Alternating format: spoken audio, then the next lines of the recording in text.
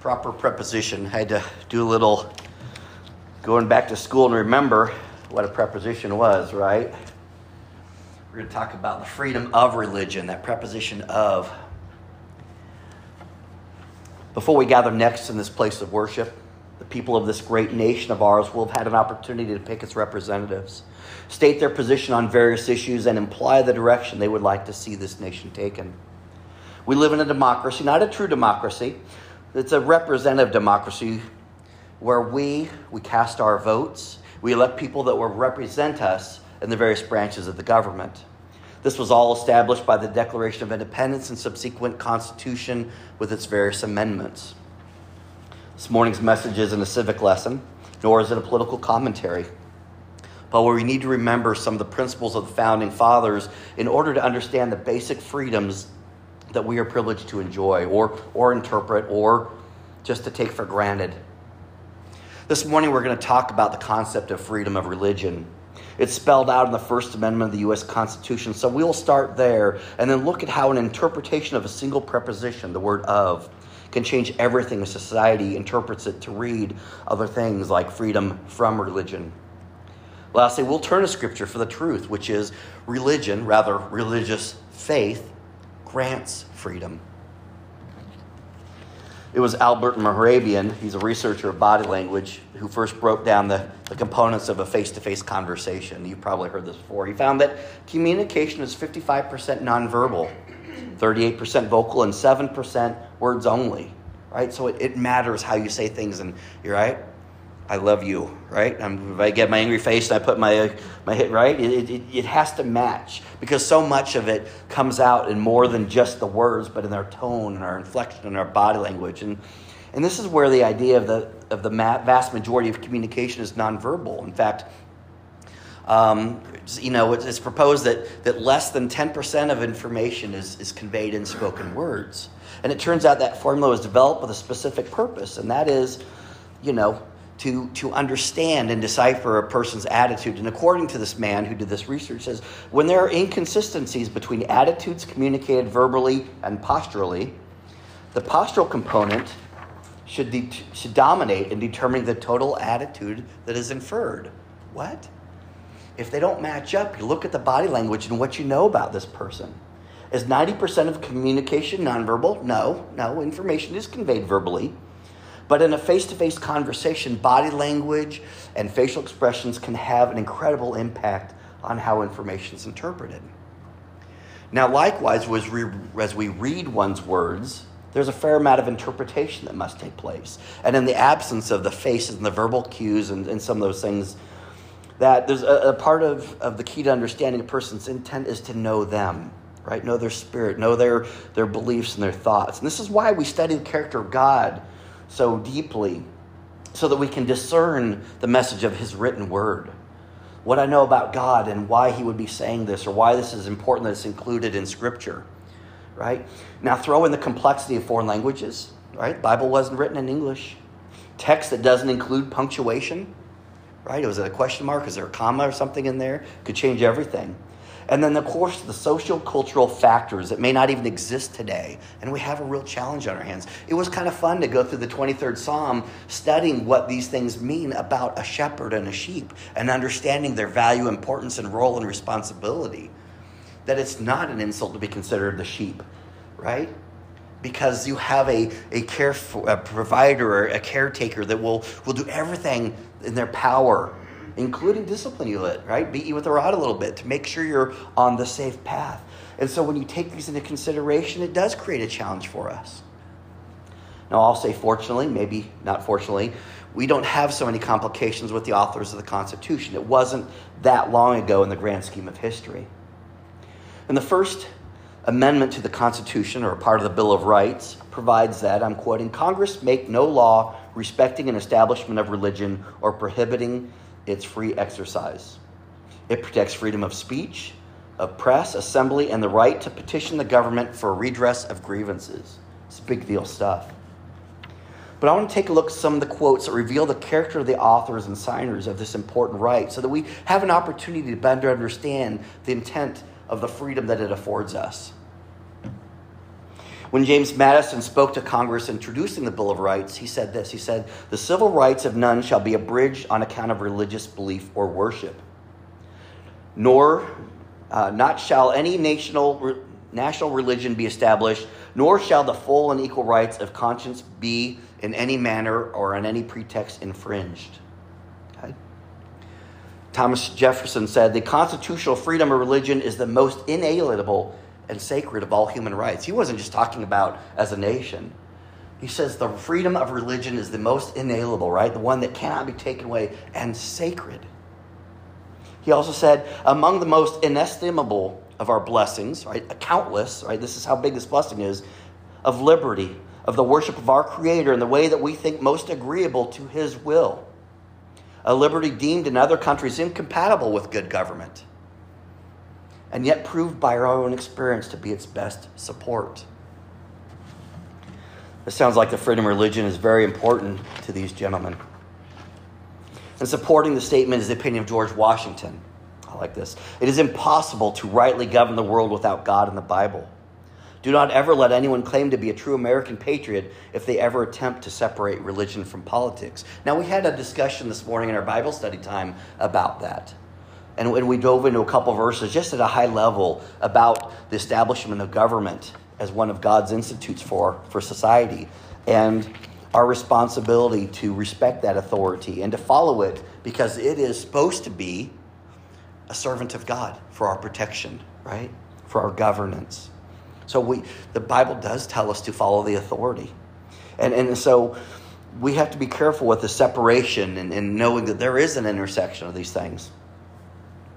He also answers the question of how this could be done. He says, "We are persuaded that good Christians will always be good citizens." Now, he didn't say Christians. He says good Christians, right? What is a good Christian? One who follows the commandments, right? He said, "We are persuaded that good Christians will always be good citizens, and that where righteousness prevails among the individuals, the nation will be great and happy. Thus, while just government protects in all religious rights, true religion affords the government its sure support." Because scripturally we are supposed to respect the authority. And one more from our nation's first president. "Let us, with caution, indulge the supposition that morality can be maintained without religion." He's saying it's not, right? We got to be cautious. How can we maintain morality if there's no religious base for it? He says reason and experience both forbid us to expect that national morality can prevail in exclusion of religious principle. He doesn't say religious principle, but he's saying there is an importance to religion and the freedom of it, because if we squelch it, then the very principles of this nation, the very goodness of the people that support this nation and its government are at risk. And we've been taught that some of the first Europeans to arrive on the shores of what would become the United States of America came seeking religious freedom and relief from persecution for their religious beliefs and practices. And we can certainly conclude that the freedom of religion that was established in the Constitution was to defend against the imposition of one religion over another, especially as mandated by the federal government. And also the suppression of religion for any reason is prohibited. But I also believe we can be assured that there is a place for religion in this nation, and at the core of the laws and expectations for the citizens are the laws and commandments of God Himself. Not as an oppressor, not as a God but as one who is just trying to like I said, be an oppressor, but as a God of justice and order. About 100 years later, theologian Philip Schaff writes, "Freedom of religion is one of the greatest gifts of God to man. Without distinction of race and color, he is the author and Lord of conscience, and no power on earth has a right to stand between God and the conscience." What do you think about that? Freedom of religion is one of the greatest gifts of God. Why would God, who's made it clear that He wants a personal relationship with us, right? He wants us back in His good graces. Why would He give us the opportunity and the ability to choose other than that for ourselves? We're going to take a look at that in a few moments. But first, we need to consider a growing sentiment that perverts the right to a freedom of religion to a freedom from religion. Thus, the name of this sermon, The Proper Preposition. In this new age, we've taken political correctness to extremes and the legitimate need to fight racism, because it is a legitimate need to fight racism and to fight social injustice. We've taken that to a point of new and reversed racism and injustice in the name of reparations, right? Instead of being all equal, now we're trying to counter everything in such a way that we are no longer equal in other ways. And I find it somewhat ironic that Christianity is particularly targeted. Christianity is one of the very few religions in the world that preaches and teaches inclusiveness, because that's what Jesus modeled. I came to save everyone. I came to accept everyone, right? Not just the rich, not the poor, not the white, not the black, whatever it is. I came for all of them. In fact, he was so good about that he was often picked on for who he had dinner with and who he was trying to save, which included people like us. To that point, is an absolute commandment from God himself that we include everyone. All are welcome. Yet Gary Stagg, Reverend and Executive Director of an organization called Open Doors, reports that freedom of religions is a fundamental human right. Sadly, the fundamental freedom is increasingly deteriorating, with Christianity being the most persecuted religion in the world. You may not think about that. It's a bold statement, and I can't speak to its accuracy. I can't. But I can tell you that it's becoming unacceptable to discuss religion in the workplace. And if we're being honest, how many of us have a hesitation about posting something openly religious on social media, or fear the reaction or the label we get for doing so? Right? If you are prohibited or even inhibited about your beliefs, then I say that you are not enjoying a freedom of religion, or your expression of it, or its free exercise. At least not as the authors of the Constitution intended it. And the one nation under God that was established now seems to have forgotten the importance of remaining under God. And we've forgotten the dire consequences of any person, group, or nation that operates outside of his will. And I'm not talking about plagues and famine, not necessarily. But perhaps it's something more subtle, like a moral decay, as evidenced through crime and social unrest. God won't destroy us. We have a good Father, and he has made a covenant promise to us. But don't we want the full favor and the blessing of God, not only as a nation, but as individuals? His guidance and his protection. So coming full circle to my comments at the start of this message, we have a government of the people, by the people, that are elected representatives for the people. Don't you think it matters what side of moral and spiritual issues that those representatives are on, and which side of the, more so than which side of the aisle they're on, right? So know the issues at stake. Know where the candidates stand on them. Pray for wisdom, right, and discernment as you're making this decision. Vote for godly principles and godly people. Then pray that we again may be peaceably one nation, united under God. I want you to remember that what we learned last week. Imposing your beliefs on others is not evangelism, right? And that's really what people are afraid of, is you're just going to come in there and condemn them and just impose you or enforce that on them. And that's not evangelism. But sharing the reason for the hope you have is not only legal, it's what we are called to do. Judging others because of our beliefs, based on our beliefs or understanding of God's will, is not Christianity. You know Christianity? Loving everyone. That is Christianity. The truth is that God and his influence over, in, and through your life should influence your decisions. Everyone you make. Everyone you make. This includes how we structure, govern, serve, and protect ourselves and others, and how we elect those who are responsible to do so for us. And if I'm honest, I believe that we share in the responsibility for this backlash against religion. We have, with very good intentions, I believe that we have with good intentions, done many aspects of Christianity wrong.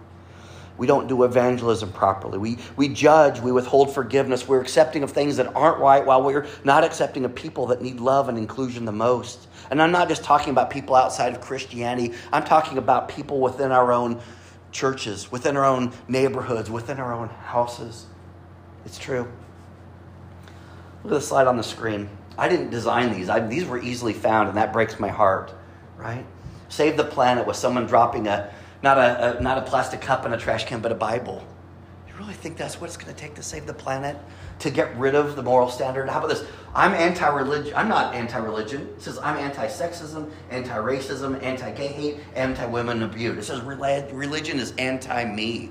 Isn't that horrible to think that that's what someone thinks that religion is about? Nowhere in the Bible does it say that anti-anything is okay, to hate anyone or anything, right? We don't hate the people. We don't like the sin. We don't accept the sin. We accept the person. And God says all sins are equal, and I mean equally bad in his eyes. My sin of male pride, if I were to have it. No laughs, huh? Okay. My sin of male pride, Sherry's just like, yeah. Is no different or better or worse than any of those other things that we judge other people for. I think with good intentions, we don't do it right. You've heard it said that you may be the only Jesus someone sees, right? But you may also be what they judge Jesus and his ministry and his followers by. Friends, we've got to do better. It begins with a decision. And next week, we're going to talk about that decision and message. I've given it a working title of One Choice from Together, right? Sometimes there's just one choice that keeps us from doing that. And as I begin to wind down this week's message, I want to turn to the Bible to understand what freedom truly is and why we might possibly have been given this freedom. And of course, what we're to do with it. There's arguably no greater text on the topic of freedom than the Apostle Paul's letter to the Christians that were becoming the early church in Galatia. And I want to give you a little context this morning. The people of Galatia, they were off to a pretty good start, right? They heard about Jesus. They're curious. They're growing in their faith. But something happened. Something changed. And let's read Paul's letter, which began with a very warm greeting. And I love this. I wish we'd get back to this. The epistles and letters in those days started with the greeting and who you were. They weren't signed with your name. They were started with your name. So this is Galatians 1, starting verse 1 through 5. It says, Paul, an apostle, so he's saying this is who's writing it, sent not from men nor by a man, but by Jesus Christ and God the Father, who raised him from the dead, and all the brothers and sisters with me. Well, that's a grand introduction, right? I'm Paul, but just in case you do not know who I am, I was sent by God, and all the brothers and sisters with me. And he says, to the church in Galatia, this gives us the name of the book, Galatians. Grace and peace to you from God our Father and the Lord Jesus Christ, who gave himself for our sins to rescue us from the present evil age, according to the will of our God and Father, to whom be glory forever and ever. Amen. It's a great start. It's a great start to a letter. Sounds pretty good. Let's continue. Verse 6. I am astonished that you are so quickly deserting the one who called you to live in the grace of Christ and are turning to a different gospel, which is really no gospel at all. Evidently, some people are throwing you into confusion and are trying to pervert the gospel of Christ. But even if we or an angel from heaven should preach a gospel other than the one we preach to you, then let them be under God's curse. It's harsh. This isn't just a verbal lashing for turning their back on God, but a warning of the dire consequences as a result. You see, the Christians of Galatia were surrounded and outnumbered by people who didn't understand or appreciate their religious views and certainly wanted to prevent the spread of Christianity into that country's culture. Do you feel like that maybe sounds familiar? Paul knew the challenge that they faced, right? He had and he would continue to face it himself. The words he wrote next poses a question that is loaded with accountability. This is from verse 10. It says, am I now trying to win the approval of human beings or God? Or am I trying to please people? If I were still trying to please people, I would not be a servant of Christ. How would you answer that question? Last week we talked about evangelism as sharing the good news of the gospel. I know it takes a lot of courage to do so. So consider Paul's question as if it were posed to you. Am I trying to win the approval of human beings or of God? Am I trying to please people? And he says, if I were still trying to please people, I wouldn't be a servant of Christ. Paul goes on to describe the people that were countering God's ministry in Galatia. This is from Galatians 4:17. It says, those people are zealous to win you over, right? Passionate, excited, but for no good. What they want is to alienate you from us so that you may have zeal for them. It is fine to be zealous, provided the purpose is good, and to be so always, not just when I am with you. Zealous, right? You ever heard someone say, it doesn't matter what you believe as long as you believe in something? Friends, it matters what you believe. Now I've set the stage for you. So we're going to turn to Galatians chapter 5, the freedom chapter. Here we will discover God's purpose and plan for freedom and how our freedom of religion becomes a freedom made possible by religion. And it starts with a simple statement. It is for freedom that Christ has set us free. It is for freedom that Christ has set us free. Stand firm then, he says, and do not let yourselves be burdened again by a yoke of slavery. Now on the screen behind me are the words of Galatians 5:13. The Common English Version is at the top and it reads this way. It says, friends, you were chosen to be free. So don't use your freedom as an excuse to do anything you want.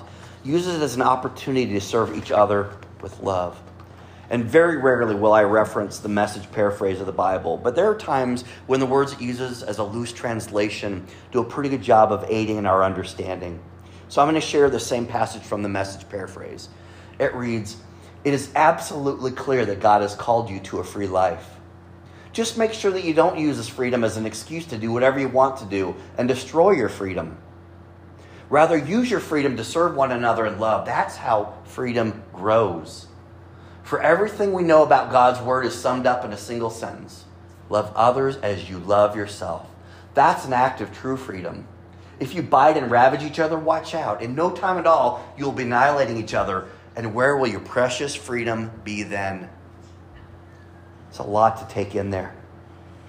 Do you hear the words of warning that are just as true today as we battle to preserve our religious freedoms in this country? You, my brothers and sisters, were called to be free. But do not use your freedom to indulge the flesh. Right? Yourself. It says, rather serve one another humbly in love. The two-sentence passage has three distinct parts to it. First is the gift of freedom. You were called. You were chosen to be free. It's God's plan. It's his desire for you. It was an intentional and loving act of God towards you through Jesus Christ. Not because of anything you did or did not do, but because of who he is. Second, there's a temptation that comes with free will, right? We have the choice to do whatever we want. The double-edged sword, right? Patrick, you mentioned that this morning. So you have choices. And with that privilege comes an opportunity to make a bad choice. And also a responsibility to know the right choice and to make that as well. Freedom can become an opportunity. In fact, the Greek word means a springboard or a base of operations, right?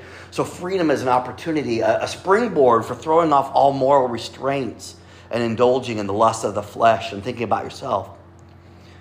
When this has happened, freedom has been corrupted, and then liberty isn't liberty anymore. Liberty is license, right? I don't have the freedom to do it. Now I've just been given authority to do whatever I want. Liberty and license aren't the same thing. And last, third, the selfless service of love. And I found it very interesting that the original Greek word for serve is remarkably close to the root word to mean slavery. That was a little unsettling to me. And this word, I mean, if you were to look at it in the original Greek, it's so close. Serve and slavery. And the difference in the freedom here is that we freely choose to serve others out of love. Not out of obligation, not out of compulsion or the result of force or duress, right? We aren't made to be a slave. We choose to serve. You are free to love and free to serve others. Church, what is holding us back? Paul's warning about not perverting the purpose of freedom is bracketed on one side by his reference to the divine call of the Galatians, right? You were called to be free. And on the other side, it's a reference to the positive alternative to license. You're free to do good. He says, instead, let love make you serve one another. It's from the Good News Translation. And as C.K. Barrett in his book, Freedom and Obligation Observed, he says, the opposite of flesh, right, is love. The opposite of ourselves is love. Love that looks away from the self as it wishes and even its real need to the neighbor and spend its resources on the neighbor's needs. Christian freedom is freedom to love and therefore a freedom to serve. Earlier in Galatians, Paul introduced the concept of freedom and love, but this is the first place where he brought these two words together in a single thought, that freedom and love go hand in hand. More than anywhere else, the freedom that results in the service of love is exemplified in the passion and death of Jesus Christ. Nowhere in his letters did Paul include an extensive description of Jesus' crucifixion. Have you thought about that? All the accounts of Easter are not found in Paul's letters. But it's still this recurring theme of his preaching. Yet the example of Christ's self-sacrificing love was paramount in Paul's ethics and his Christian life. It is the foundation for what he believed and thought and how he lived. Even there, he never specifically said, this is what happened on that day. As he wrote to the Philippians, this is in Philippians 2:5, he says, adopt the same attitude as that of Christ Jesus.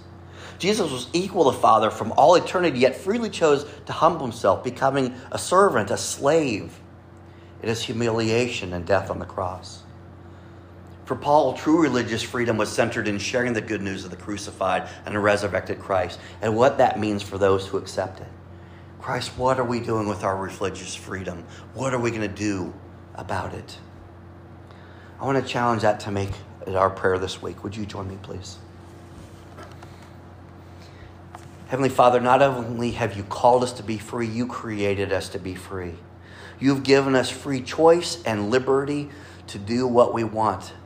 Not license and permission to go crazy and do that, but the freedom of choice so that we can choose of our own free will to love, to forgive, to teach, to accept.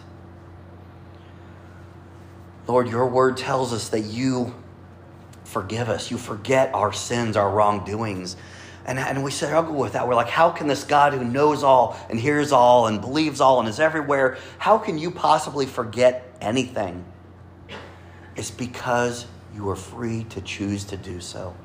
That takes so much more strength.